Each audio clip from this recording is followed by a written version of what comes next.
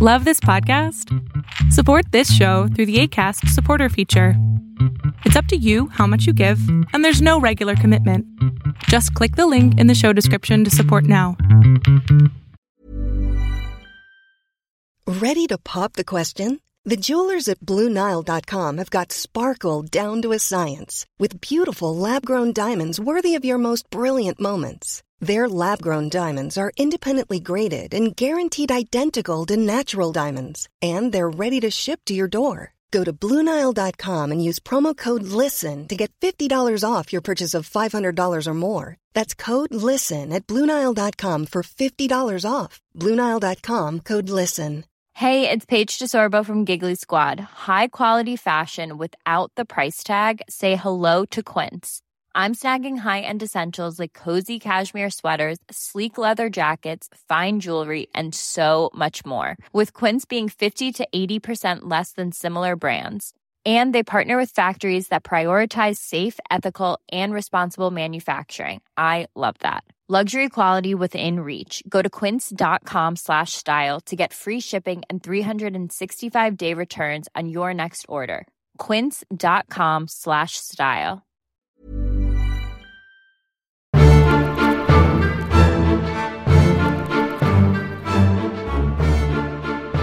Hey everybody, welcome to a brand new episode of Undying Light. I'm your host, Pastor Alex, and back at it once again with another new episode, and one that's very special. So this is not your standard Lutheran theology or Friday exegetical service or sermon or, whatever, journey through scripture. It is where I have extended the invitation out to my patrons and asked if they want to come and join me. And some of them have. And so over the course of the next handful of weeks, we'll have various people joining me to talk about whatever topic is relevant or interesting, or just maybe a hodgepodge of everything coming at you. So there's no clear outline for this show. It's basically going to be up into the hands of my guest, who I will turn over and let her introduce herself.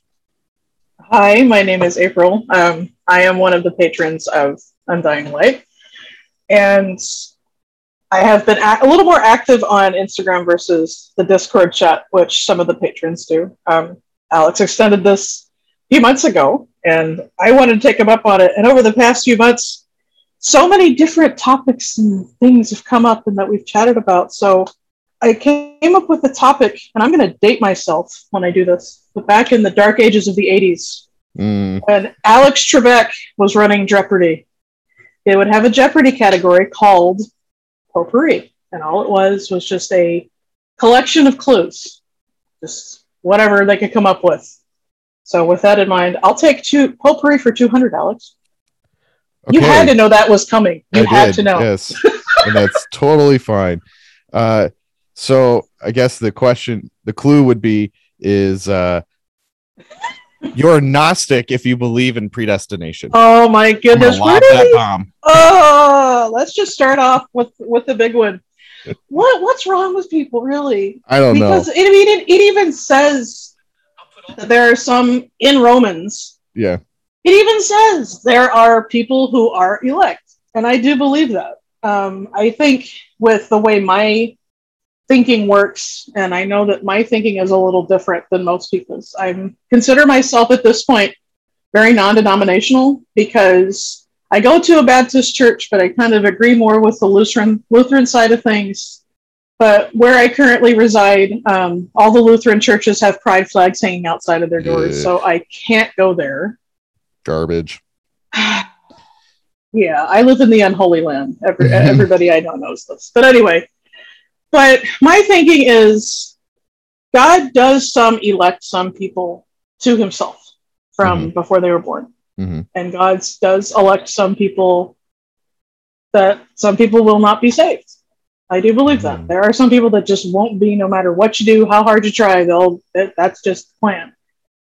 But inside of all of this, because God is a mystery, there are wild cards. I consider us all 11th hour 11th hour people being saved, because you have the people that you hear on their deathbed, they accept Christ, and then you have people that live their whole life. So, I mean, that was part of the parable of what the day laborers, I think it was. The guy started in the morning, got the same amount as the guy that started 20 minutes ago. And that's kind of a parallel for how things are. And to me, I consider all that parable as God saying, hey, you're going to have wild cards. Some people that you just don't know, that I'm working in their life, and at the very last, they'll accept. But that is not up for you to decide. Right. Yeah. And, it's funny because this guy, so I put this quote from Luther up on my Instagram page. My Instagram here. And the quote read, I am not permitted to let my love be so merciful as to tolerate and endure false doctrine. And he's spouting off. I'm just going to read you some of the comments here because they're entertaining. And so he says, love cannot exist unless freely given. Predestination to love God isn't love. Speaking of false doctrine. I'm like, oh, okay. Well, so I just replied, guess we'll just throw out all of Scripture then. Because I'm sarcastic when people come at me like this. I roll my eyes at these people.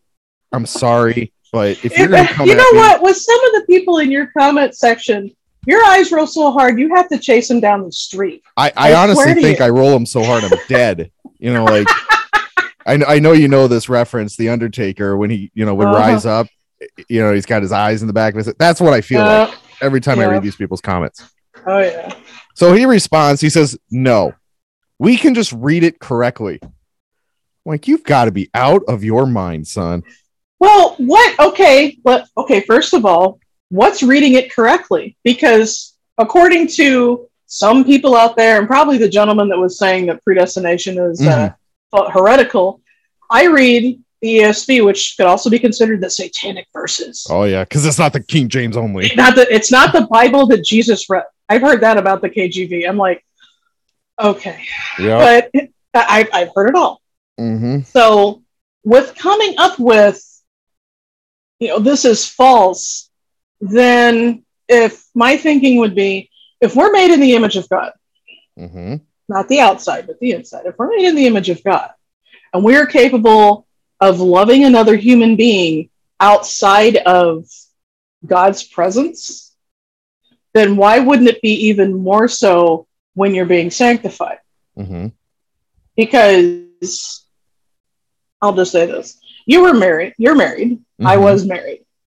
Your wife and my husband were not related to us. Right. But we were still able to love them outside of that sanctification process. So what more so will we be able to love someone inside that sanctification process and have it be more sacrificial? Right.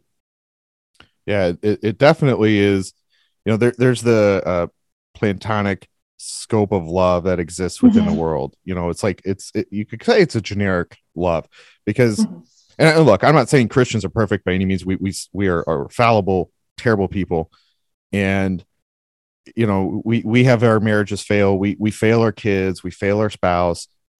We fail our communities. Whatever it is, we're not by and large perfect, but the divorce rate is higher outside of Christianity than it is inside. And I think it just goes exactly with what you're saying. And, that love is one of those aspects that is easier to demonstrate when you have the knowledge and truth of God. It is. I will say this. It also is somewhat cultural because looking at the divorce rates in general, you have people, I don't know about you, but I have my grandparents. They've been together, like 50 years. Yeah. I have another friend of mine, he's in his 90s now, and they've been together like 75 years. So some of it is within the scope of Christianity and within the church because my grandparents are believers. However, my friend who's in his 90s, he's Catholic. I think for the rest of the show, I'm going to refer to it as RC for Roman Catholic because that's what he does.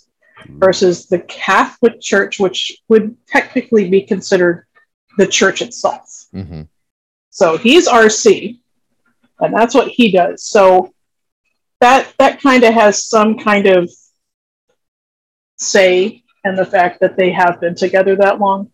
Mm-hmm. That's not to say their time together in 75 years has been perfect, but it's also cultural, because starting around, I want to say the 60s, the 50s and the 60s, that's when divorce started to become less stigmatized.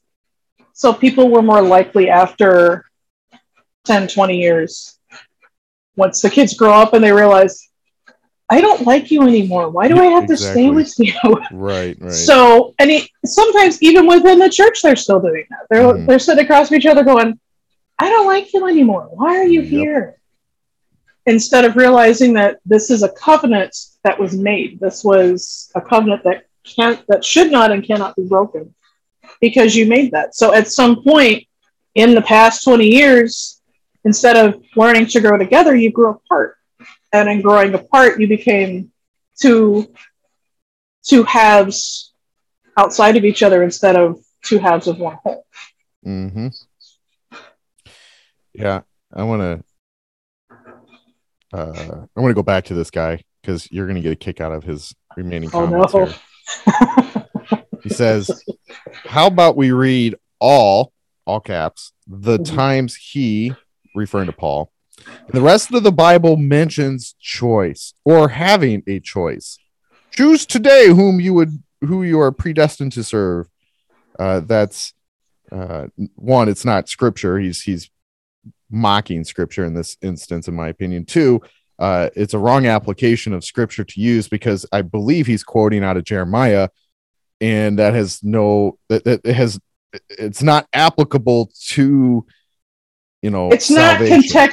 It's not contextually applicable, right. Because the only other one that comes to mind, which a lot of churches use, is Joshua. Yeah. Choose this day who you will serve. As for me and my house, we shall serve the Lord. I can make his point there, but his point would still be wrong. Right. But contextually, it's still not 100% applicable. Mm-hmm. But he goes on to mock John 3:16 too. He says, God so loved the predestined elect, he gave his only begotten son, that whoever was predestined to believe.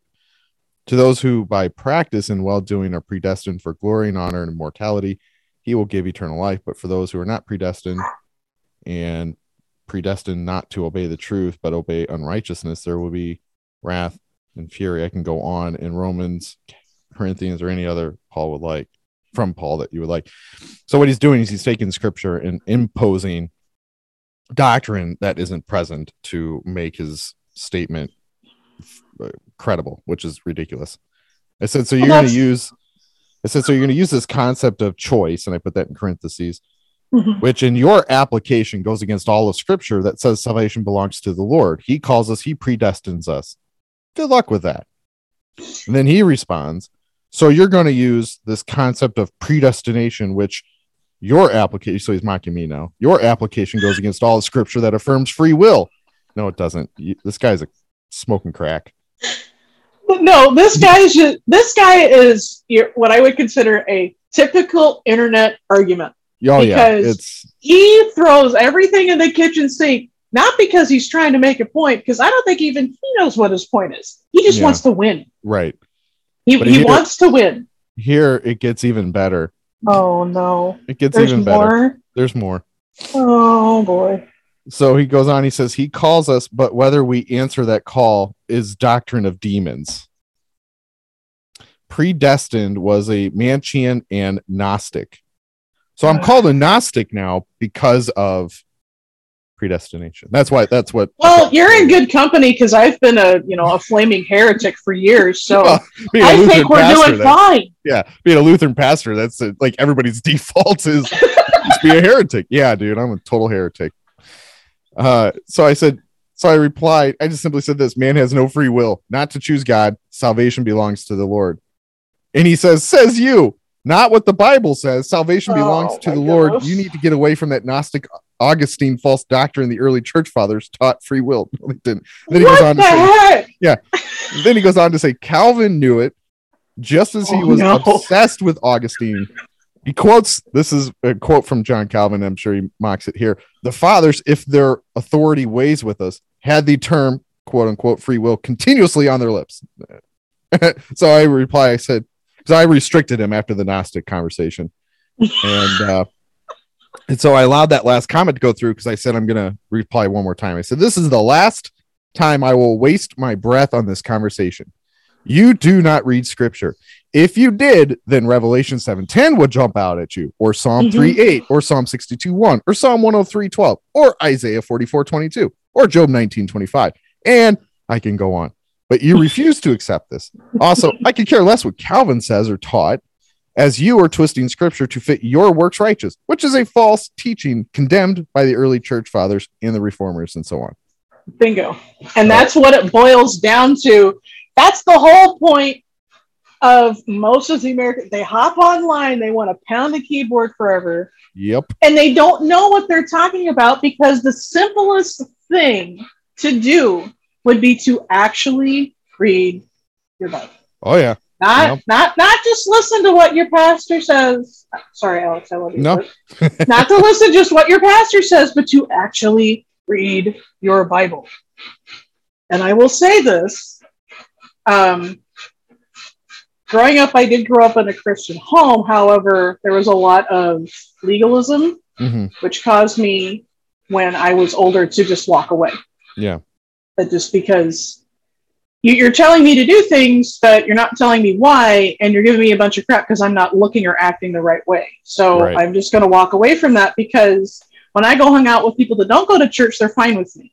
But you always find fault with me, so I'm just going to take a walk. Right. So for about 20 years, I was away from the church.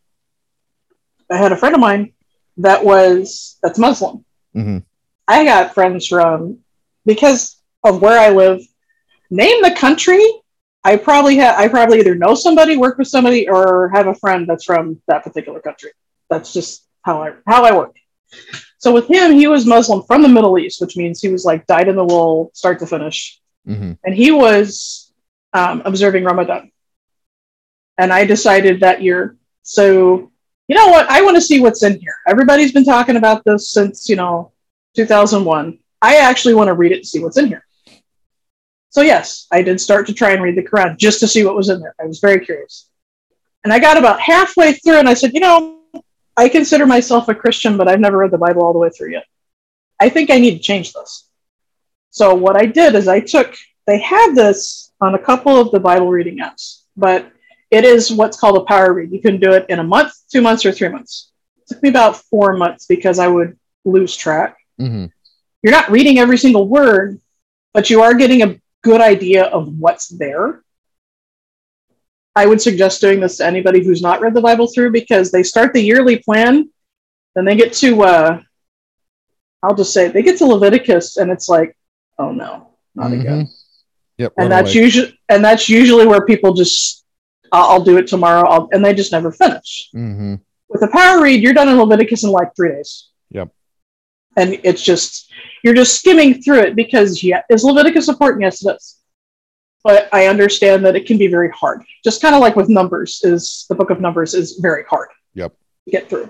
So a power read, you're through it in a couple days and you're moving on to other stuff. Anybody that does this, when you're doing it, sit down with a notebook and a pen, and you see something that catches your eye, don't sit there and read it. Write it down for later. Yep. Because after I was done with this, I went back and I read through Isaiah a lot slower. And I still read through Isaiah a lot slower. But it gave me a better understanding of the Old Testament, which is something that in the church at large, they kind of ignore. You get the Bible source in Genesis. You get the beginning part of Exodus. You get the fall of Jericho and Joshua. They gloss over David. They gloss over Solomon. They totally skip, First and Second Kings, pretty much, and all the craziness that all the kings of Judges both and all that. Yeah. Oh, they skip over all of that. It's You have so good. Psalms. It's like juicy. you know. It's like oh my goodness! It's like reading a soap opera. It is. It's like reading a novella. It's awesome. And then they skip over that. You know, they have a couple things in Isaiah they read. They have a couple things they hit in Proverbs, and then they go to the New Testament and like, that's all you need to read. No. Mm-hmm. The New Testament is very important. I'm not going to say that it's not. But God is 3 in 1, 1 in 3. That's what we're always taught. And it's one of those things where you can kind of define it, but you kind of can't. But if it's 3 separate people, 3 separate entities, God, Father, Holy Spirit, God the Father is giving you his entire personality in the Old Testament. Why would you not want to read about them? Why would you not want to learn just as much about God the Father as you do God the Son in the Gospels? Mm. Why? So yes. But anyway, to wrap up my little story, halfway through I got to the book of John, which I've always had trouble with. I get to that first chapter of John and I'm just like, it baffles me. It still kind of does, because I don't get it. And I was reading through the Bible as the way the Muslims would, which is they look at Jesus as a prophet. They do not look at him as a son of God. So looking at it, I've been going through the whole thing and I got to John and I was still thinking this, he's not the son of God. But something in me finally said, what if he really is? Mm-hmm. And I read the first chapter of John, and it's like a light bulb went off in my head. And that was about 4 years ago. So I've been diving headfirst into specifically the Old Testament more, but diving into it headfirst ever since. Do I fall all the time? My sanctification process will not be perfected in this life at all, ever. I'm a vile piece of garbage before God, and I know this, without the blood of Christ. So, but I am a lot different. So that is my advocation for doing a power read. Just, if nothing else, you know what's in there. The minor prophets are still very, very important. They still have things that we can apply now. And not only that, but all the prophets, they're not in their own little bubble. I'm actually going through a Bible study with a friend of mine, and he wanted one book, which is absolutely my hands down favorite, the book of Hosea. Mm-hmm. And the Lord said, you marry a hooker. But Lord, no, marry a hooker. I have a plan. So I had my first child, David No Mercy.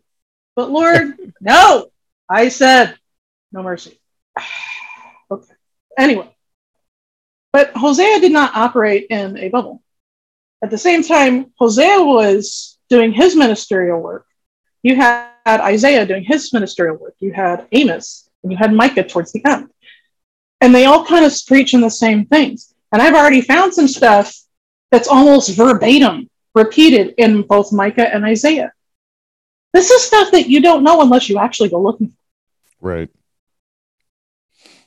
You know, and that's, one of the biggest things that really enlightened me probably within the last 2 years of my ministry is how interconnected and interwoven all of the books of Scripture are between Old Testament, New Testament. And I see a lot of it coming to these internet theologians where they want to segregate and cherry pick certain passages to fit a doctrinal view. And that's definitely something. I'm also a minor history nerd, mm-hmm. So that's one thing that I can see come into play. Because somewhere, I'm sure everybody's heard of this.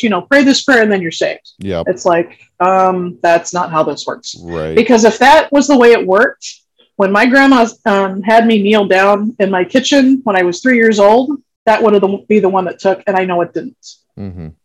It did not take until I was reading through the Bible later, and it clicked, and I repented and asked for that forgiveness. That's when it took. But somewhere in the past 50 to 100 years, because culture does have an influence on the church. Mm-hmm. Somewhere in the past 50 to 100 years, it became very easy to just kind of sift through and cherry pick. And the pastors that are coming through divinity school are kind of taught how to do this. And even they're being taught to only look at some things and not look at others. I'm sure at this point, everybody listening has heard or seen of the very, I'll just say it, blasphemous service that Duke Divinity School had. Oh, yeah. Did you see this? Yes. Yeah. I'm sure everybody has, and it's like, I was listening to this song they were playing, and I'm like, wow, I hear that on the radio all the time. How is this any different from what we're already doing? Which should be a clue. Mm-hmm. Because all of this, all the culture is finally expressing itself inside the church. Somewhere inside the church in the past 50 to 100 years, it became where, pray this prayer or do these verses. I think my favorite misapplied verse is probably Philippians 4. I can do all things through Christ who strengthens me. Yep. I think that's one of my favorites, because to my knowledge, there's maybe one or two verses that can be applied, one in the old and one in the new, that you can take them completely out of context or leave them in context, and they both mean the same thing. There's only two. Yeah, and that's the problem with the main church today, right? Mm-hmm. We have allowed culture and mainly, I'm going to throw the bomb at people, politics to influence our theology. We have, and look, I'm as biblically conservative, not politically, but I am. I mean, I'm not liberal by any means. I don't go down that progressive path at all. But I'm saying my viewpoint is derived from Scripture. But I have to admit, I have been challenged in a few scopes that would influence my Christian worldview. And by that, I mean, if we are hard planted on either side of this aisle, the left or the right, you will have a set outline of beliefs. And I'm going to focus just on this one right now of immigration. If you are on the left, you are a proponent for open borders and the floodgates of all of the people that can make it into our country. You are hands-on. Get them in here. Then you're an advocate for handing them everything until they are quote unquote self-sufficient, which all you're doing is making dependence on the system. Anywho's, that is the left notion. If you're on the right, you want immigration, but you want it to be legal, and you want closed borders, and you do not want handouts for any person. And I would agree, but I've also seen that some people on the right would balk entirely at allowing even legal immigration, that they would just say soon close off all borders and nobody can come here unless you're on a work visa. And then you complete your time and then you leave. And one of the things I feel like I've been really challenged here lately is understanding how we can take something like the Great Commission and go forward into the world and understand that, all of our neighbors at some level are, a pilgrim in this life, right? Where it doesn't matter what nationality or country we come from or live in. The Christian worldview separates Christianity from the worldly. And if we can look at that and say, there's all these people who have never heard the gospel. Let's say they're illegal immigrants. They maybe grew up Roman Catholic, but they never heard the true gospel. Then how can we as Christians interact with these individuals, whether they're legal or illegal, and hand them the gospel? Because you don't know who's going to be saved. You don't know who's going to believe. Like you said at the top of the show, you've got these deathbed Christians who may have heard people handing them the gospel throughout their entire life, and they've rejected it all the way to the end. But God's mercy is still massive, and we can't confine it or define it. But it really is like a new paradigm for me, because it's like, how can I continuously give the gospel to people who, according to my political views or the people in my political parties, would tell me they're not worth it? What's funny is when you were describing all that, you actually kind of, in a way, described my granddad. Oh, yeah. My granddad was born in Europe. and he was a German speaker that came to the United States in the 60s, and he did not know any English. For a lot of people, they don't correlate that. They can't really think of that, but I want you to understand something. It's kind of like someone from the Middle East coming to the United States right after 9/11. Mm-hmm. You know, they don't like you. Yeah, exactly. And especially back then, in certain places in the Midwest, he was not liked because he was a foreigner. Mm-hmm. My granddad grew up Catholic. He grew up RC. So when talking about giving the gospel ended up coming through my grandma, because a very young preacher came to her house and shared the gospel with her when they were both in a new place, when they moved from the Midwest to central Pennsylvania, where I grew up. He came to the house, and my grandma was just floored. So she ended up going to this very tiny house church, and she wanted my granddad to come. And my granddad, when he talks about it now, he's like, I thought she just had the hots for the pastors, but I just went anyway. There you go. So, but since that day, my granddad has been faithfully serving the Lord. Wow. So when it comes to immigration, we need to be, I've always said this, you need to be in the world but not of the world. That is the whole point of the sanctification process, which is a very fine line to walk. It is not easy. It is very difficult. When it comes to the immigration policy, I am a conservative.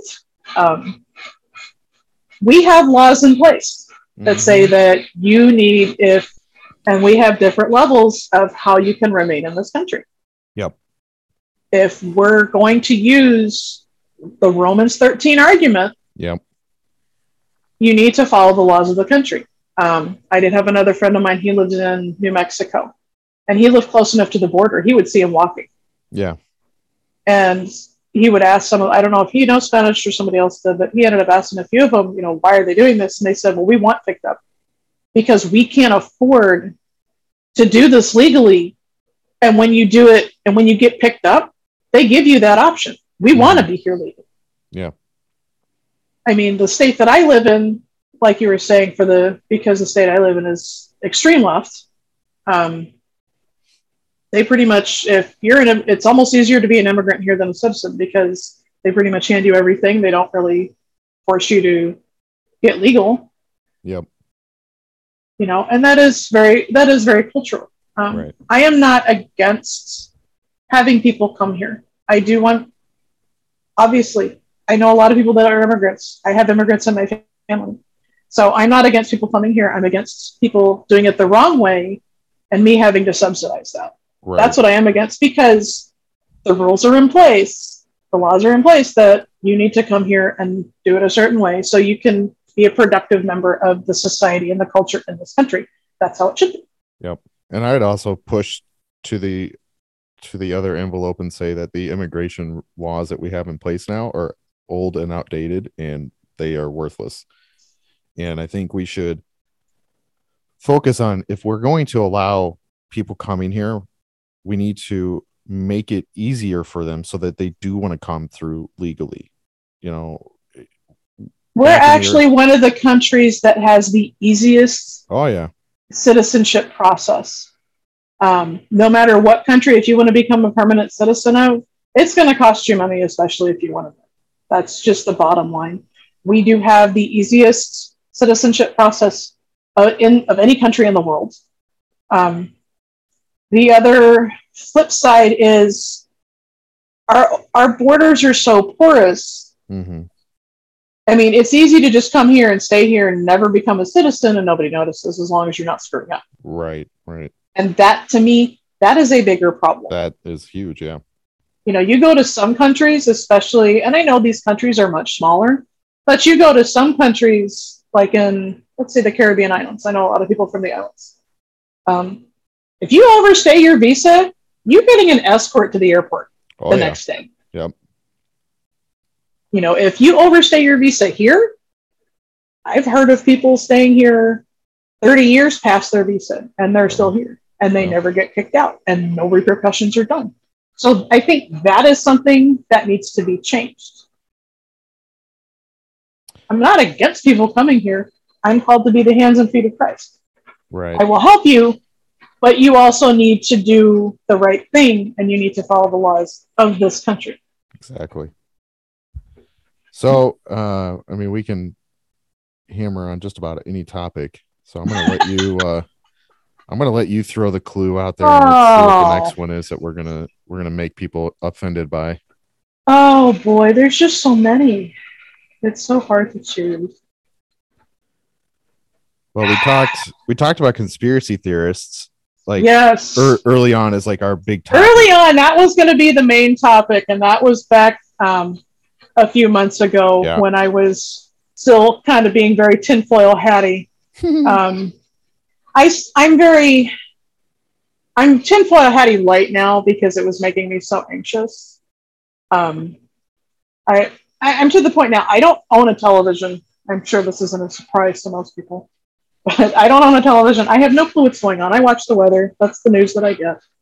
I heard monkeypox is becoming a thing. I'm like, oh, I heard that too. This is the playbook. I mean, anybody that's got a tinfoil hat knows this is the playbook, knows this is going to happen. Yeah. I've heard they're trying to turn over autonomy to the WHO in the United States. I mean, my bottom line, and I said this January of last year, and that is our current sitting president is finishing the job of the president he was vice president under. Do I make sense? Yep. That's all this is. And because this was supposed to have been done already, and we had 4 years of somebody kind of pulling back the curtain on the Wizard of Oz, they're just going about, instead of taking another decade to do it, they're trying to ram it through real quick because enough people already go, hey, wait a minute. I recently deleted my Instagram account, but I did a 10-minute video where I explained that this has been coming. Everybody's harping on their freedoms in the United States. Mm-hmm. But guess what? We signed the bulk of our freedoms away in October of 2021 with the Patriot Act. We already got rid of them. Yep. And anybody with half a brain knew that. I knew then that was bad. I knew then that going into the Middle East and setting up camp there, which is exactly what we're going to do, because the minute we leave, we're done. I knew all this was bad, but the internet wasn't what it is now. Everybody didn't have, a computer in their pocket. So it was a little harder. We did go on that, and I'm actually kind of happy being a little less tinfoil hatty now. I'm not as angry. Not as angry, not as anxious. My personal pet topic, and I know you and I have spoken about this, is mental health and mental illness inside the church, which no one talks about, and everybody shoves very carefully under the rug. Mm-hmm. Before I deleted my other accounts, I came very clean about some of the struggles that I've been having. Yeah. And I've had a lot of supportive people, except this one. Kind of like your Gnosticism guy. There's always somebody to ruin a parade. Always someone. And this person decides to tell me, if I was truly saved, there's the kicker right there. Yeah. If I was truly saved, I would just cry out to God and, rainbow and sparkles and everything would be fun. No, that's not how any of this works. Right. Oh, not how it works. So it's already, and I read a really good book that explains, because we are made in the image of God.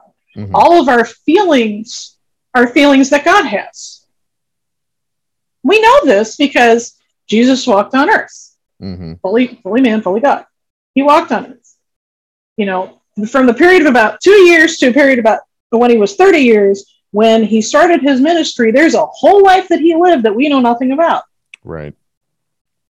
But I had to assume, nothing is spoken of his earthly father, Joseph. At some point, we assume Joseph died. Yep. So he went through the grief of losing a parent. He probably went through the grief of, we know he went through the grief of losing a family member because John the Baptist was killed. Mm-hmm. With them being so close in age, they probably grew up together. Yep. That had to be hard. You're in the middle of ministry and you have to kind of put that happy face on while you're dying inside because someone that you love very much was killed. He didn't just die, he was killed. Yep. So he went through that. He went through seeing death, seeing probably when he was younger, friends of his died because of the time period they were in, people would catch an illness and they would just go. And they would go young. So seeing all this, he knows what depression is. He knows what anxiety is. He knows what, all these bad feelings are that as Christians, sometimes we're under this compulsion to always feel the fruits of the Spirit or the fruits of the Spirit. And it's like, okay, first of all, you just kind of set yourself up because it's the fruit of what? Fruit of what? Fruit of the Spirit. There you go. This is not something that we can actually do by ourselves. We can do it for short term by ourselves, right. But as part of the sanctification process, we cannot do that by ourselves. Right. Well, I thought that lady that was just running her mouth, and it's funny because she turns out to be the mother of somebody I'm friends with, and I'm sorry. No, it's totally fine because her ending remarks to me after I kind of squashed her was, I'm unfollowing you because she followed me. I'm like, okay, no, I don't care. I'm going to tell my son to unfollow you too. I'm like, okay, I'm sure he will. He hasn't, by the way. And look, I get people get so caught up in like the demonstration of fruit, and you have to be doing all these things in order for people to see that you're a Christian. And that's one thing that really drove me away from the Calvinist movement was the amount of work that I was needed in order to demonstrate in their eyes that I was good enough. Right. Legalism in the Reformers is very rampant, although they don't see it sometimes. Yeah. And I want to say that, they've invited it to their house for tea, but they don't seem to understand sometimes that the legalism kind of, in some ways, can contribute to a lot of the mental health that people don't share. Mm-hmm. We're supposed to struggle with each other. We're supposed to be honest and open and not judgmental. And that is very hard in and of itself. But once you add in that where you have somebody, do you want me to say, are you okay with that? Yeah. When you have someone like me who struggled with suicide, mm-hmm. when you have someone like me who struggled with depression and anxiety, when you have someone like me who struggled with self-harm, it's very hard to go into a church and it's to sit down and be very honest and vulnerable, because you'll have people that'll automatically pearl clutch and want to walk away and then gossip about you. Yep. The amount of pain you have to go through to open up and trust someone is very, very hard. Yep. Yeah. And that's, it's interesting that you bring that up. I'm not going to get too deep into this from this little story. I'm going to say due to the privacy and that of this individual, but I had a person approach me and talk to me about some of the issues they've experienced emotionally and spiritually in the last year or so, issues with work, issues with life. And, this person informed me that they were, they had a small period of time where they were, borderline suicidal because they just couldn't take the overwhelming, pressures. And, it really was a shock of just how fragile we are, because at the end of the day, we all have problems. And I'll admit, there's times that I would probably be diagnosed as being depressed. I mean, I think everybody has those moments. And what I think is really frustrating is how quickly the people in the church will just brush that stuff aside, and it shoves it out of their mind because they don't want to deal with the harsh realities of life. And when I was talking to this person, I gave them a book I had in my library because I was comforted by it. It's Counseling Under the Cross by I forget the author's name, but he writes as, this was Luther's take on counseling people. And there's a lot of letters and demonstrations of because Luther preached during the plague. And so, the actual and not the Black Death. Yeah. Not this COVID. not the man-made plague. Yeah. Not the man-made. We're not going to get into that. Head cold. We're not going to get into that. Maybe we will. Maybe I'll trigger some more. I'm already making everybody mad by my baptism series, so why not just trigger them off the remaining few by talking about COVID? It's a real illness, but an imaginary plague. Go ahead. Exactly. And it's, and I told this person, I said, Luther writes a lot of letters to people who lost family members, children, things like that. And so there's a lot of really good, perspective. It's a book really kind of more, I think, aimed at pastoral ministry. Like, how can you take what Luther did and apply that to your ministry and counseling others? And I'm not a licensed counselor. I'm just a pastor. And so having a book like that is helpful because I can look and see, okay, how did Luther do this? He wasn't a licensed counselor, but he definitely was there for people when they needed him. Right. And so I let this person borrow this book, and and I hope that I can have conversations with him in the future. They're doing up, better and better, but it goes back to the comment of just how fragile our mental state is. And I say that because all you have to do is go on to Facebook or Instagram or Twitter, and you'll see how poor your life is. Like, when you compare it to other people, you will quickly realize that you're less fortunate maybe than your neighbor who's going on vacations and bought a new car and buying this great house and has that picture in a moment of time where everything is perfect and you feel like crap for the rest of the week. Mm-hmm. I do have one thing interesting to say. Luther isn't the only one that was able to write comforting things. Right. The Reformers, they seem to kind of gloss over this, but Spurgeon struggled with depression his entire life. Yep, sure did. I actually do have a small book of things that he wrote about depression. I have not looked at it, but I probably should.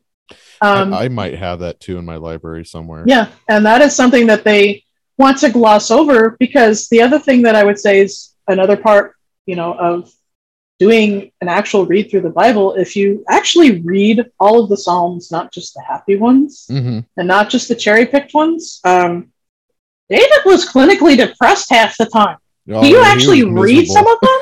He was miserable. He was absolutely miserable. Mm-hmm. The dude was clinically depressed. He was anxious. He would have been, honestly, had he lived now and not been Jewish, he would have been a drunk, or he would have been an addict or something to try and cover and hide all that pain.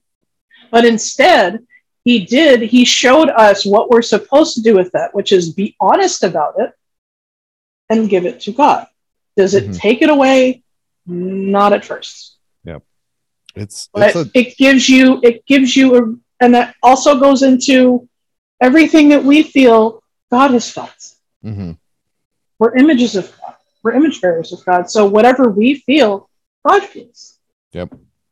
Good and bad. Exactly. But people like to gloss over because they're looking for the spiritual high to kind of cover for their fact that they're miserable in every other way, instead of actually dealing with dealing with the emotions that are bad. Because unless, this is something that I've learned from going through what I have the past 6 months, becoming a widow at 30 years old. I'm 41 now. Losing my mother to suicide when I was 20. These are things that I've learned over the past 20 years, you do have to go through it. You do have to feel it. It's not the feeling that is bad. It's what you do with it. Right. Yeah, exactly. It's okay to feel sad. It's okay to be depressed. It's okay to just want to just lay in bed and feel like you just want to die. That's okay. Yep. Well, and I think that's the best approach that the quote unquote church can have, because it's no longer about you. It's, you know, it's about what has happened around you. And to go in and say that, you know, oh, you lost your father who you were so close to. Oh, you know what? You get like 3 days to grieve, and then you have to be back at work on Tuesday. And, you know, look, my parents live like 14 hours from me. And, and I would always say that, you know, I didn't have the most privileged growing up, nor did my dad and I have the best relationship growing up. And there's more private things that I would be happy to discuss off the mic, but my father and I had our differences. And, you know, but I got to go down there a couple of weeks ago and do officiate my brother's wedding. And in that, I took a couple extra days so I can go and fish with my dad. And the interesting piece to all of it is that he's not my biological dad. My mom and my father got a divorce when I was like a year old, and he's stepped in at like the age of 2.5, 3, and has been in my life ever since. So he's not your father, but he's your dad. Right. And he is just, you know, like I said, we have our differences. But at the end of the day, I could sit there on a boat and fish with him, and we brush all that aside, because was a dark moment in our past. But you experience it, and you go through that. And now, if I were to say, you know, like my dad suffered a heart attack last year. Okay. And if I were a betting man, I don't know how, you know, he's in good health now. But, you know, generally when somebody, and he's not an old person, he's only in his, oh goodness, what am I? He's like 52, I think. Okay. So he's not real old. But if you suffer a heart attack at that age, and he had a triple bypass surgery to fix his arteries, and from what I gather, his heart is in perfect health, which is good. It's just that he had some clogged arteries because he's not a good eater. But, you know, that kind of lifestyle has to change, or he'll die. And I would still be crushed by that. But, you know, you're going to experience times in life when you lose the parent, you lose a relative, you lose, you know, their spouse, in some people's cases, their own children. And that is gut wrenching. It doesn't matter who it is. When you lose somebody, you know, it hurts, and time doesn't heal all things. It just makes it easier to cope with. Bingo. And that's something that people don't understand. Right. My 15th wedding anniversary was this past week. Mm-hmm. For years, I tried to bury it, tried to cover it, didn't really think about it. This year, I felt it. I just decided to feel it. And the thing that was hardest for me, being a widow at 30, because we weren't married 4 years when he died. I didn't just bury my husband. I did not just bury a man that I loved completely. I buried all the dreams that I had with him. The dreams that we had together with him. So I cannot say that for someone who has buried a child, I can't imagine that. I just can't. I can sympathize, but I understand that part of the grieving is you're burying those dreams with them. And that's very, very hard. So this year I decided to feel it. Am I always going to love the man that I buried? Yes, I am. Mm-hmm. I'm not going to lie about that. And I'm not going to try and hide that if I do have the opportunity to be with someone else. I'm not going to lie and say that, you know, it's never happens. I never think about it. Mm-hmm. He was a big part of my life. Yeah. So that kind of grief, it doesn't go away. It gets a lot easier to deal with. Yeah. But I allow myself to feel sad because it's not the feeling of it that's bad. It's what I do with it that can be destructive. Right. And I want to change the topic from sadness to anger because I think this is a closely correlated story, and I don't tell many people this. So for you listening, this is a glimpse into my life. So my wife was pregnant with our daughter, who's now 4. So she's happy, healthy, and the twinkle in my eye, she's an amazing little girl. My wife was pregnant with her, and we got to the hospital for delivery because we had scheduled this to be induced on, whatever, like a Monday morning. So we get there Sunday night, and they get my wife all set up and they get her all situated. And we slept for like 4 minutes throughout the night because they keep coming and checking on you, and it's so wonderful. So at 8 a.m. they go ahead and induce my wife, and they get that whole process going. And they throughout the whole day, I'm trying to recall here kind of the sequence of events. Mm-hmm. Basically, I would say, just to summarize the whole day, because without getting into the gruesome details, there was no child born during the day. Oh, and wow. During the pushing, it was becoming evident in the afternoon that my daughter's heart rate was dropping every time my wife would try to push.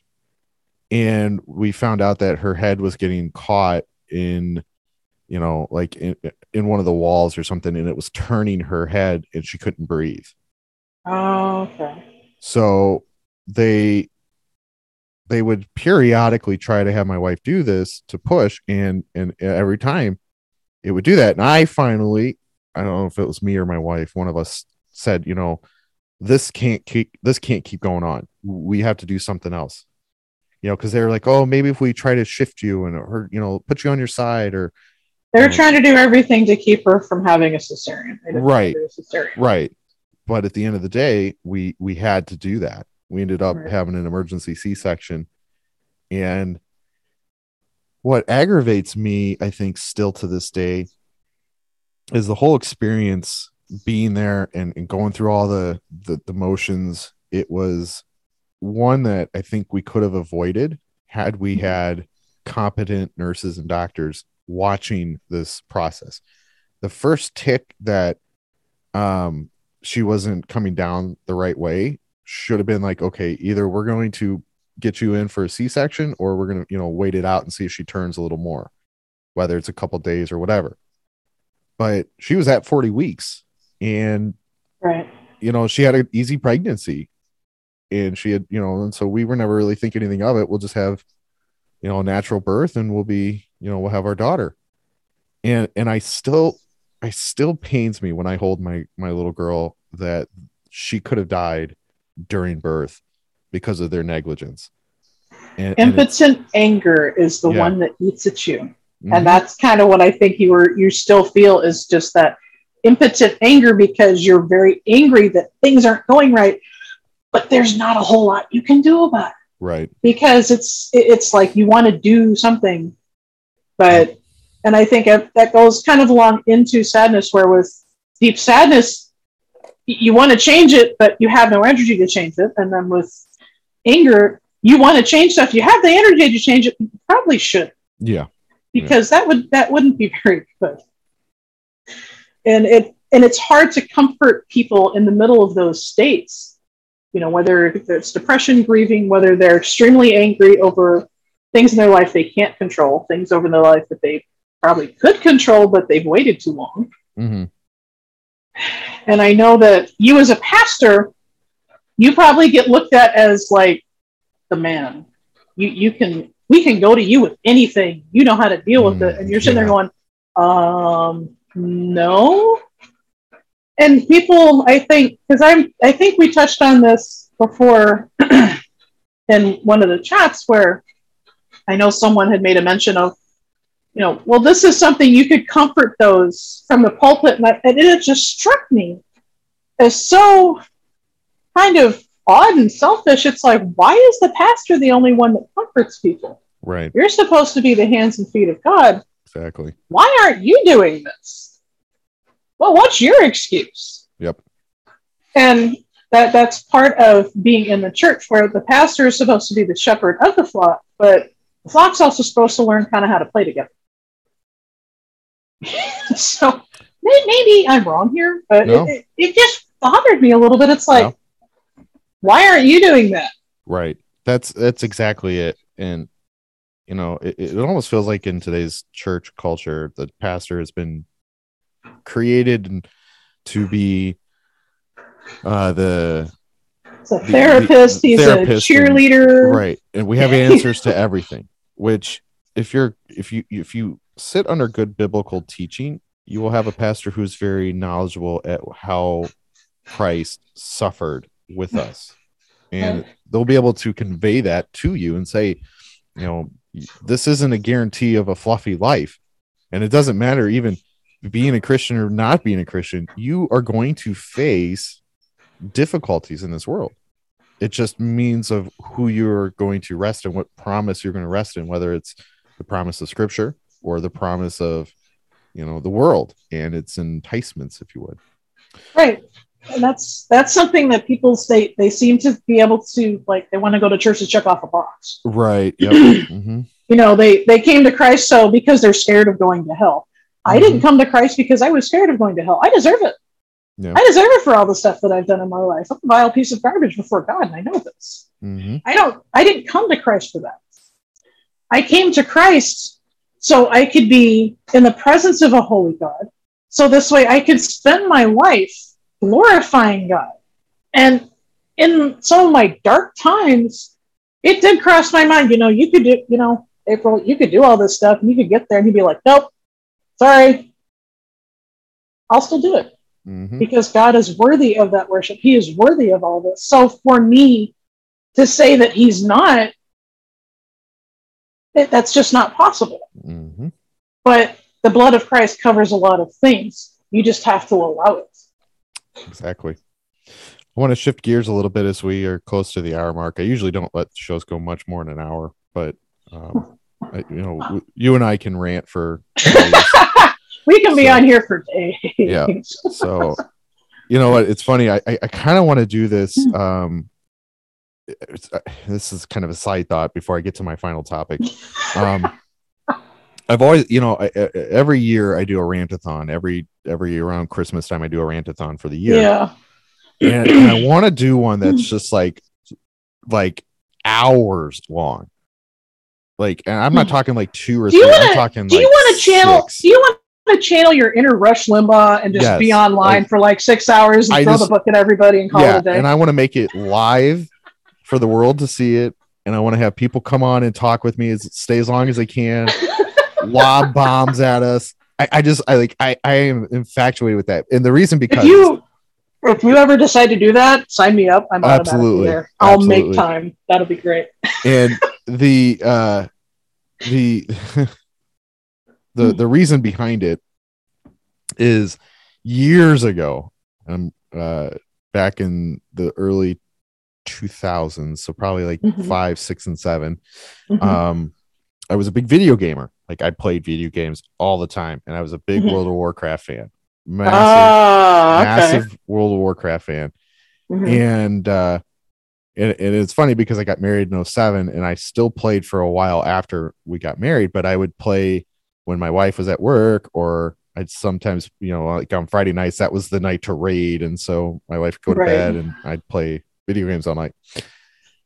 There was a particular podcast that I used to listen to, and they, you know, were gaming based, but they're primarily focused on World of Warcraft. And so they would, you know, talk about this for, you know, their hour show or whatever. But once a quarter or whenever they did it, they would do a rantathon, and it would be a 24-hour just rant of all sorts of stuff. I mean, it was every topic imaginable. And I loved that. I mean, I don't know. Maybe I'm just a weird entity. No, that would actually be really fun, because it's like, okay, nothing is off limits. Yes. Everything, we're going to go after all the things. All the things. All and of you them. can just plow through everything. And I was like, and I was just infatuated with that. And that's why, you know, I kind of like to do the rantathons for this show. Mhm. Obviously theologically based ranting, but there's Right. a lot of things that we can rant about. Oh, you and I, we could go theology. I mean, you obviously come from a much different place because you're a Lutheran pastor now. I grew up in an evangelical, kind of almost non-denominational church, in the Evangelical Church of America. And then it's like, I do Baptist. I do a little bit of everything except the Pentecostals. They're a little weird. Love them. They're just a little weird. A lot of it. A lot of it. I mean, they're not Jehovah Witness level, right? With their magic underwear, but they're still a little strange. They're up there a little bit. Yeah. You know, theology, I can go all over the map, but when it comes to history, when it comes to like different random topics, I'm totally down. I'm actually trying right now to stay away from current events, politics, and everything of that nature because I can go a little too deep. Oh, yeah. And I know. Yeah. With this, it's not the time or place for this. Totally get it. All right, so final topic. Okay. There's a post that's been floating around. I think I shared it in my stories the other day because it was funny. And I want to get your take on it. It's titled Youth Pastors on Instagram. And it's got a guy who's got a scruffy beard. It's a pencil drawing. Guy with a scruffy beard and a hoodie. And then another really skinny guy who's bald, which, you know, pinnacle youth pastors on Instagram. And the first guy says, "Don't miss Wednesday night at the Edge." Yes, I remember this. Yes, it's gonna be lit. Games, pizza, prizes, also pizza. Bring the squad. The other guy says, "If we get 100 students, I'll shave my legs and blow up my car." And this is compliments of the youth pastor on Instagram. Oh my goodness. How true is this statement? You know what? It kind of is. It is. It totally is. The church that I'm going to now, the first person I met was actually, he's not a full pastor yet. He's in training, and he's essentially like the youth pastor. And yeah. And it's sad that from even when I was going to youth group back in the day, nothing's changed with us. Right. They're still trying to package Christianity, and they're still trying to package everything with worldly wrapping paper. And it's like, you know what? Kids see through that. Yep. The younger ones see through all this. Is it fun to do stuff with people that are like-minded? It is. Yeah. I'm not going to lie and say it's not. Right. Because I do have some good memories from youth group. Yep. But when it comes to the theological richness, I was completely unprepared. Because when the main reason I actually walked away from the church is my grandparents and I moved from central Pennsylvania to upstate New York. And the organization that my granddad was working for was extremely conservative and very legalistic. And I went from kind of like, you know, just show up to church to I had to dress properly, I had to act properly, I had to do everything properly.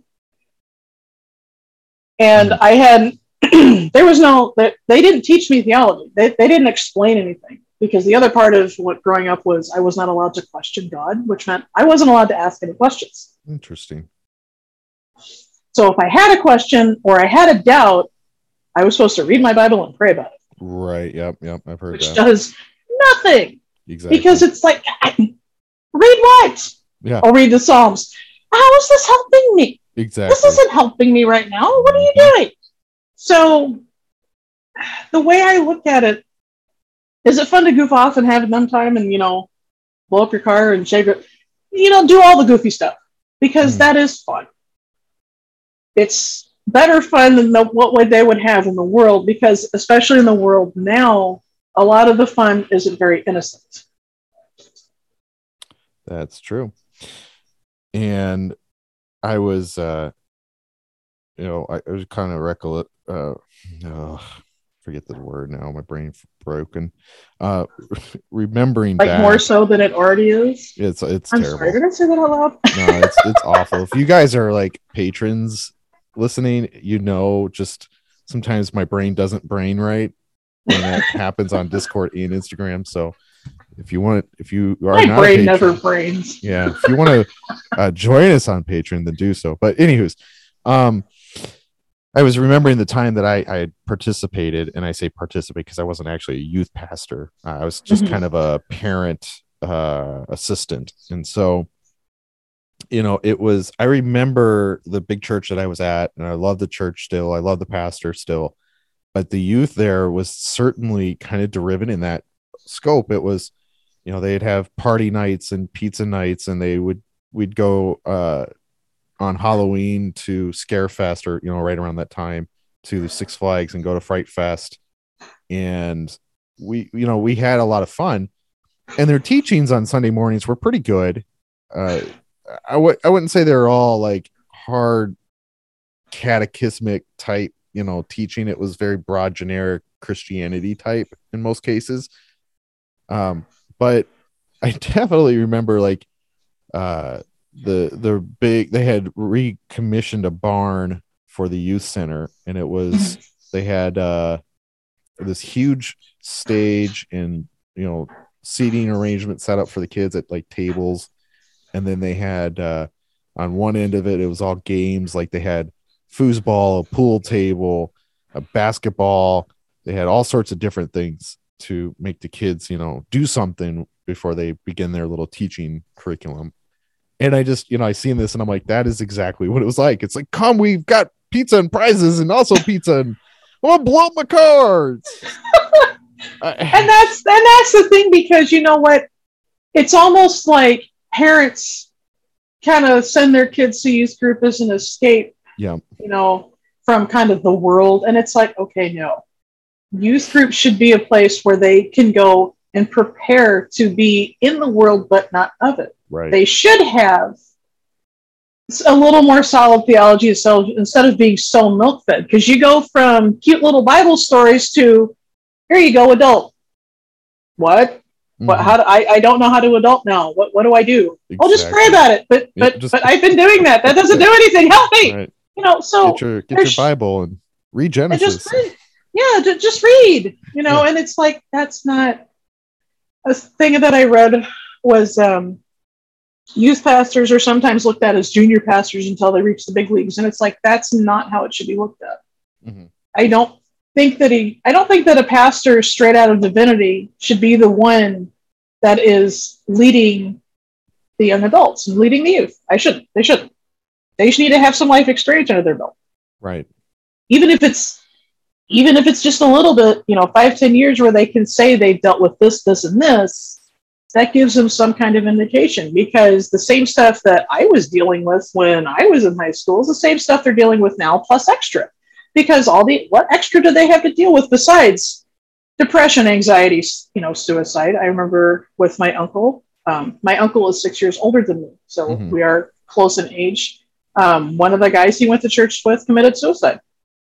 This is not something that's really talked about, which goes into the whole mental health thing we talked about earlier. This also affects the youth. But they're also dealing with everything on sexuality. How do they approach this? Honest Youth Pastor on Instagram has been very good about pointing to different things that we need to prepare the youth for. Yep. Kids are not dumb. People like to treat them like they're stupid. Right. They are not stupid. They are much smarter than most people give them any credit for. And then you have someone, like me when I was growing up, because my brain's wired a little different. Intellectually, I could get a lot of things, but, socially, I was very, very awkward for a long time. So you're going to have those kids, and they're going to have these really deep questions you're not going to have an answer for. Right. That's okay. Tell them, you know what? I don't know right now. But if you give me a few days, I'll look it up. Right. And I'll see what I can come up with. That's appreciated more than just saying, read your Bible, pray about it. Right. You're showing that you're fallible, which tells them it's okay to be fallible as an adult, number one. And number two, it shows that, yes, I value what you have to say. I value your thoughts on this, and I want to find out your thoughts too. So let's work on this together. Right. And this is something that, as you cultivate that with the youth group, they become, hopefully, if they stay in the same area and they continue to go to the same church, you cultivate the church culture that you want, which is what we're supposed to have. By giving teenagers the short shift, you're creating adults who are milk-fed and biblically illiterate and check off boxes every Sunday. Yep. Exactly. And that's the tragedy to the modern church today, is just the blatant disregard to actually catechize your children, teach them proper theology, and actually bring them to a right understanding of the difference. If you're going to claim to be a Christian, you are going to face opposition in this world. You will be hated in this world. And you need to be equipped to, if you're going to hold that faith in your life, you need to be equipped at the very basic level to just, have a firm foundation to stand on. I'm not advocating for apologetics and, you have to go and have an answer to every question, but you just need to be comfortable in your faith when the pressures of the world come plowing down on you. Comfortable with your faith, Yeah. With me, I am the only Christian at my workplace. They drop F-bombs and all sorts of other fun words all day. Yeah. You have to, being able to catechize your children in such a way where they can do what I do, and they can be in a workplace where they're the only one, and it doesn't shift them. If that makes sense, building on the rock versus building your house in the sand. It's okay to not have all the answers.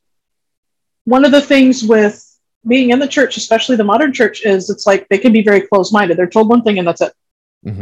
Realize that some things are mysteries you're not going to fully understand. Yep. Be able to explain it the best way you can and say, you know what, this is the best I got. But also always be learning. It's funny now, it's where we have more information in our pocket with our phone and access to it, and we're dumber than daylight. Exactly it. That's spot on, and that's just the sad reality of. Put that in the notes for the Rantathon. Oh, we'll get there. And I was thinking doing like a middle of the year Rantathon, but then I was like, I got way too much stuff going on right now. Yeah. And so my goal is to finish my school by the end of this year, and I don't know if that's plausible. It's definitely plausible to be done by next spring, but I'm going to lean into it really, really hard. Right. And my goal is to get it done, and then to celebrate, have a massive Rantathon. And just, then you'll have all this free time. Yeah, I will literally have like 4 extra minutes of free time in my life. So, I always joke with my wife because she works like 1 or 2 days a week for a couple hours each day, and it's like, anytime she's working in the evening, it's like, I'm watching the kids, and so my son's very much a mama's boy. Aww. And so he's not really necessarily happy with daddy. So I have to carry him around, and we have to look outside, and we have to do all these little things to keep his mind occupied until mama comes home. But I gotta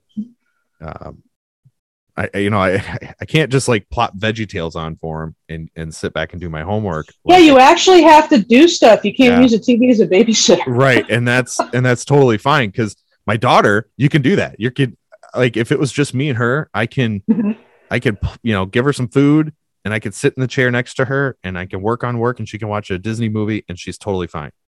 Well, your son is also less than a year old? Yeah, he's 8 months. Yeah, you're going to have to give him a little more hands-on until mom comes. Oh yeah.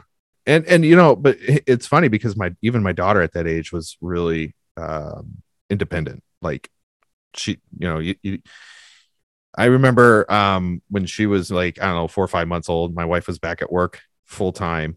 And so I would come home from in the evenings, and then she'd go to work, and I would have my daughter from like 4 o'clock until 9 or 10. And so I had the whole evening shift with her, and those were like the best hours of the day.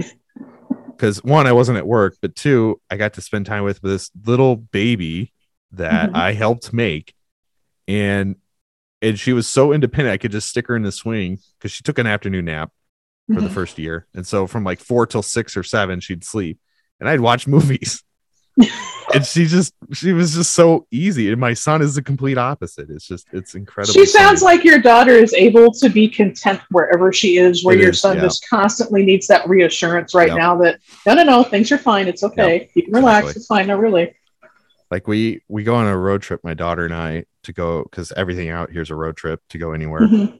And so I just plop her in her seat in the back, and I ask her, I said, do you want daddy's music or do you want to listen to a book? Oh, daddy's music. And she will sit and listen to my classical music for 45 minutes and not complain. But what's funny is if you put my wife in the car with us, my daughter's like, she needs to be entertained. And I think she takes advantage of my wife there to go through that process. But this has been an interestingly diverse conversation across multiple spectrums. So the mental buffet. You hit the mental buffet today. And so hopefully the listeners have lasted this long. I hope so. It's funny. On Acast, which is my podcast host, I don't get to see like the average listen to per episode. It just gives me a generic amount listened, and I get like, if I go, for instance, my baptism stuff's actually performing really well, and they're like at 150 plus listens right now. That's probably because all the reformers are sitting there taking notes, so this way when they go to your trial for burning you at the stake, they have everything right. They're certainly crying about it too. It's hilarious. Because baptism saves you. Oh my gosh, that's so controversial. It does not. I haven't even listened to it. I'm going to be honest. Oh, you need I haven't had the chance to listen to it, and I can tell you right now, baptism is not a salvation issue. It's an outward calling of Christ. Oh, you should listen to my episodes and be mentally changed. Oh, okay. Because Peter says in 1 Peter 3:21 that baptism now saves you, which he's corresponding to the flood of Noah, given an equation to the waters. And Paul does the same thing, but not with Noah, but he does so with the Red Sea crossing, where they were baptized into Moses, and now you are being baptized into Christ. It's but is it a spiritual baptism or a water baptism? It's both. There is no in the Lutheran circle. There is no separation. There is no separation. A spirit and water. Well, that's how you can tell I didn't grow up Lutheran, because I believe there is. But that's a whole other conversation anyway. And it's actually more Pentecostal, and it's in its entirety. Really? There's a spiritual that they will teach you that you have to go through a spiritual baptism in order to receive the Spirit and then perform tongues and all that jazz. So, yep. Oh, yeah, okay. No, I encourage you to listen to them because, at least for me, it wasn't a paradigm shift, but I came from a Calvinistic view of baptism. And so I'm very familiar with, all of the little pieces to it. And once I started researching and understanding the Lutheran theology, it made it feel more comforting than just merely an ordinance, and so I encourage you to listen to the Sacraments and Ordinance episode first. Okay. So anyway, getting back to your original point was you don't see the viewer count. Or the listener count. Oh yeah. There we go. That was my original point.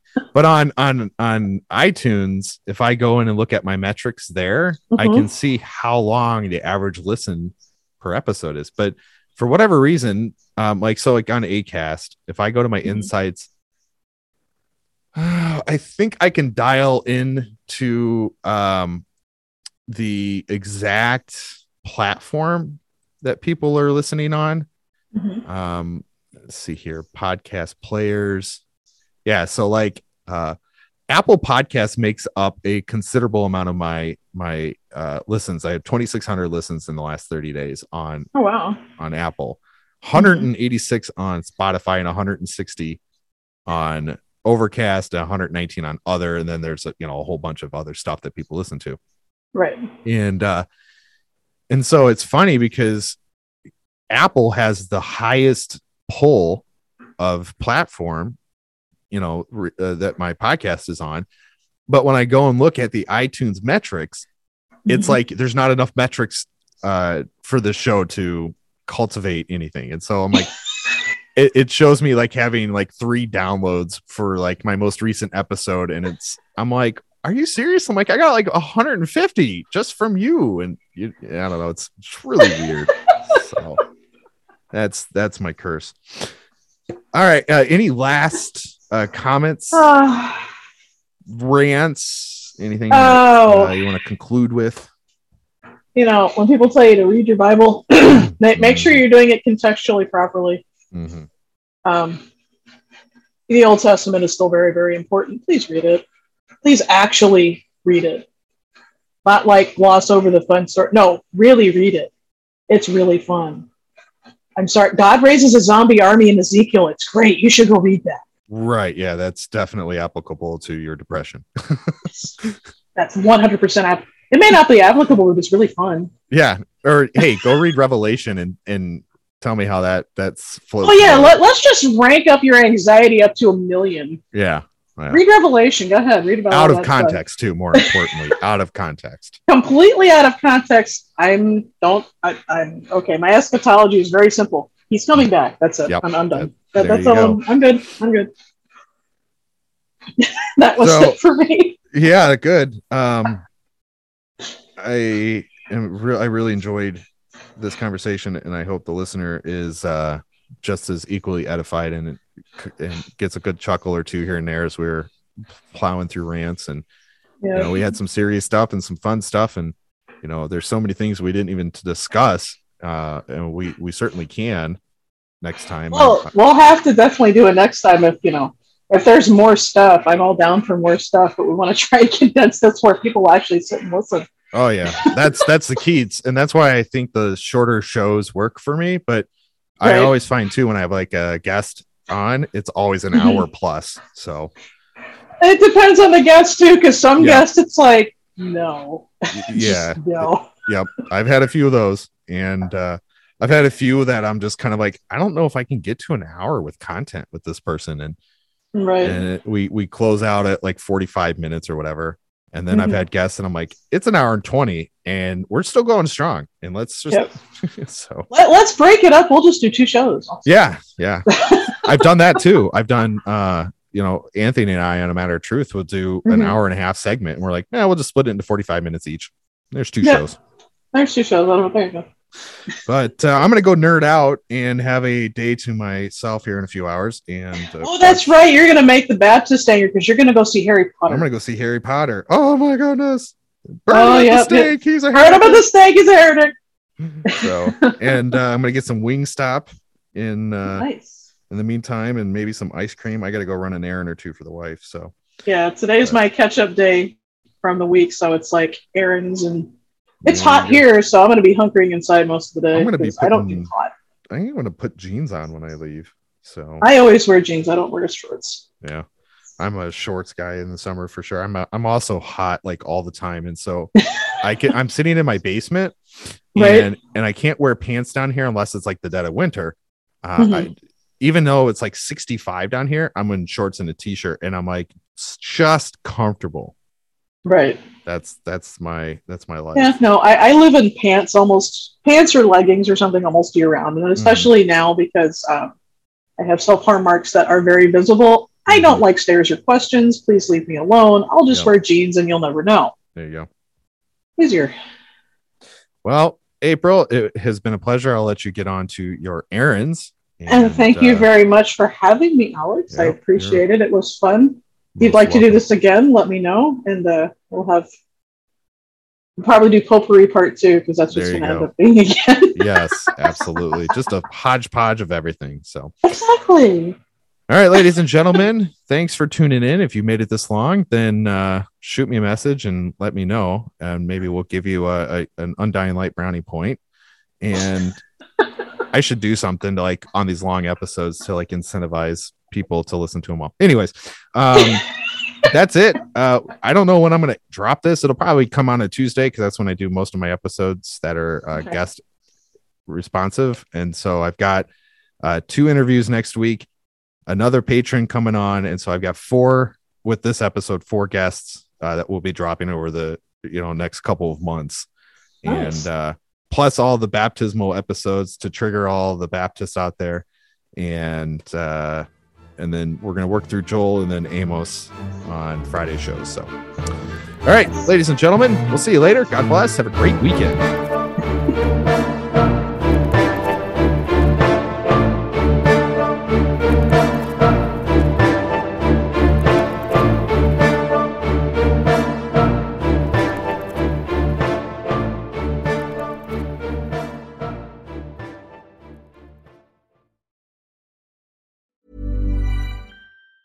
Mom deserves the best, and there's no better place to shop for Mother's Day than Whole Foods Market. They're your destination for unbeatable savings, from premium gifts to show-stopping flowers and irresistible desserts. Start by saving 33% with Prime on all body care and candles. Then get a 15-stem bunch of tulips for just $9.99 each with Prime. Round out Mom's menu with festive rosé, irresistible berry chantilly cake, and more special treats. Come celebrate Mother's Day at Whole Foods Market. Normally, being a little extra can be a bit much, but when it comes to healthcare, it pays to be extra.